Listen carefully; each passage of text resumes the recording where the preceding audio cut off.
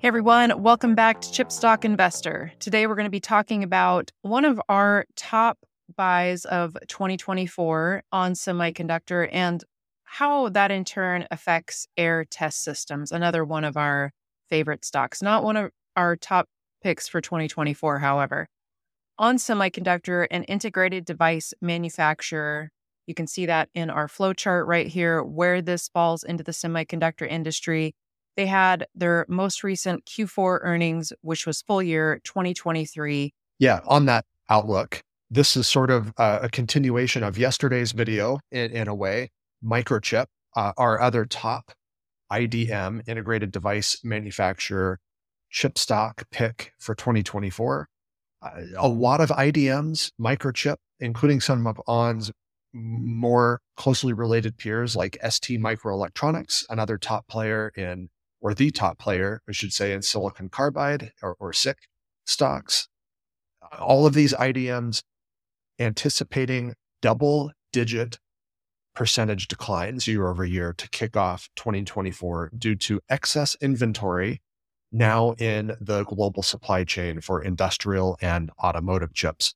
So that was the big piece of anticipation for this earnings report for onsemi. Were they going to follow suit with the rest of the industry? And Casey, I think the short answer is no, they did not. Let's go through those high level numbers for on semiconductor. Fourth quarter revenue was just over $2 billion, gross margin of 46.7%, operating margin 30% on a GAAP basis. GAAP earnings per share $1.28, non-GAAP earnings per share $1.25. On Semiconductor had a full year 2023 record automotive revenue of $4.3 billion, which was a 29% year-over-year increase, and share repurchases of $564 million, representing 140% of free cash flow. It was a pretty good year. We'll talk about that a bit more in light of the automotive segment and what the company is doing in the silicon carbide space for automotive as well as just industrial applications in general. But let's talk about the guidance first, because I think that's what the whole market has become acutely aware suddenly of, the cyclicality of industrial and automotive chips. So what did ON say?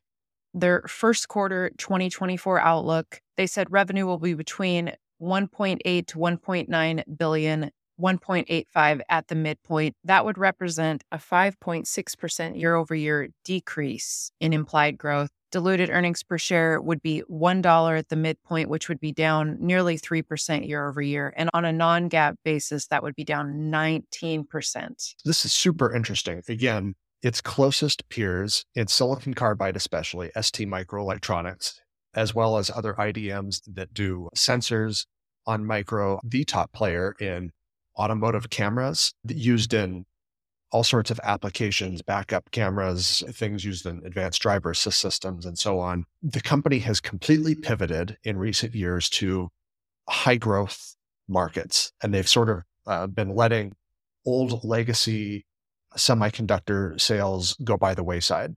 If their customers continue to buy those, they're happy to do it. If not, they're happy to let it go because it's not a high margin business. And that strategy that was really launched by the CEO Hussein El-Khoury and CFO Thad Trent, who came over from Cypress Semiconductor after they sort of architectured the acquisition of it by Infineon. That wrapped up in early 2020. That new pivot and strategy is really starting to pay off here during this cyclical decline. These numbers you just rattled off in implied year-over-year guidance, it's not super exciting in absolute dollar terms because it is still going to decline. But when its closest peers are forecasting, again, at the very least, mid-teens percentage decline. For example, ST Microelectronics anticipating a 15% year-over-year revenue decline and gross profit margin falling close to the 42% mark, down from 47.9% at the end of 2023. You compare that to onsemi, they are outperforming and they're eating up market share of the chip portfolio that they participate in for the market. We noticed that lithium took another hit yesterday on a few things that have been mentioned. First of all, legacy automakers have stated that they're going to shift their focus away from completely electric vehicles to more hybrid electric vehicles. And CEO Hussein Al-Khoury also mentioned this yesterday in his comments that the market still projects a 30 to 40% growth for silicon carbide in 2024, but automakers indicate a more tapered growth, signaling a SiC market growth in the range of 20 to 30%. Right. Yeah. I think maybe that outlook for more hybrids, which of course, that's still going to be, it's going to equate to rising demand for lithium still. Hybrid vehicles still need a lithium ion battery or some equivalent to lithium ion. So not great for the lithium players, although this is probably already getting priced in at the moment as we speak. We'll hear from Albemarle later this week, top lithium producer. Stay tuned for that video and our show notes manual that you can find on our Ko-fi shop. Link to that below. But ultimately for onsemi, the story here is it doesn't matter. The growth is going to come for them. Whether it's a hybrid vehicle or a fully electric one, cars need more chips to manage this new electric or semi-electric drivetrain. They still expect to see double the silicon carbide market growth. So if the silicon carbide market for EVs and hybrids and other industrial electrification and a more power efficient infrastructure is 20 to 30% this year, we're looking at something like 40 to 60% silicon carbide growth for onsemi. What that equates to, they did say they did meet their revised guidance of $800 million in silicon carbide revenue for 2023. So if they double the market, that sort of implies like 1.1 to 1.2 billion in silicon carbide sales for onsemi in 2024. That puts them pretty solidly in the number 2 position as far as this outlook appears right now, behind STMicroelectronics. But clearly the company doing better during the downturn is onsemi. So maybe we should pivot here, Casey, and talk about the other big piece of this news item is, okay, the downturn is here. There's too much inventory now after 2-3 years of chip shortage. Now we have chip oversupply for industrial companies and for automakers. When does the downturn bottom? When does it end? CFO Thad Trent was asked about this specifically in the earnings call, Nick, about the bottom in automotive and industrial markets. And he said that onsemi expects its gross margin floor to be about 45% in Q1 2024 before recovering back towards its long-term market of about 53%. And that's based on 2027 revenue of 13 to 14.5 billion. Of course, management still is stilting the portfolio of products towards high growth, next gen power and sensing, and it's obviously paying off during this downturn. Maybe one important note here is they did say for them, for onsemi, they expect to have that gross profit margin floor in the first quarter before starting to recover. They did clarify they're not calling a floor in the overall market cycle in this current downturn. And they kind of did remove some commentary about the bottom being sometime this summer of 2024. But for onsemi, for them specifically, it looks like they're expecting their profitability at least to bottom out in Q1 and then solidify going forward. So interesting here to think about this, Casey, how this company in particular has repositioned itself for the highest growth markets and maybe less diversified than some of its IDM peers, but that's a good thing in this particular cycle. So at this point, I think we also probably need to follow suit and maybe remove some of the commentary that we've been hearing in recent months that maybe the industrial market is going to bottom sometime midway through 2024. It sort of sounds like this might take a bit longer. And again, we keep drawing comparisons to the smartphone and PC market. Last year, excess inventory of consumer electronics chips cropped up the second half of 2022. All of the companies that play in that space, Intel, AMD, Qualcomm, and others, initially had said, hey, midway through 2023, we'll hit a bottom. Inventory will be healthier. As it turned out, it was like not till the end of Q3, beginning of Q4 2023 that those inventories bottomed and returned to a healthy level. So if this is sort of just a mirror image of what happened in the consumer electronics space, now playing out in industrial, we may be looking at maybe Q3, Q4 of this year before we hit an absolute bottom. Now, that doesn't mean onsemi is going to be a poor performing stock this year. But as far as the overall market goes, I think at this point, we maybe need to remove our expectations for a bottom in this market halfway through this year. Nick, let's shift our focus now to Aehr Test Systems, which is highly correlated with onsemi. In recent quarters, over 80%, approaching 90% of Aehr's SiC test and burn-in equipment sales went to onsemi. And we've talked about this. Aehr is trying to diversify its client base, but at this point, it's very notable. What happens to onsemi can affect Aehr significantly. So onsemi is decreasing the CapEx intensity, and other SiC chip makers delaying because of the inventory correction could delay Aehr's growth rate expectations because of it.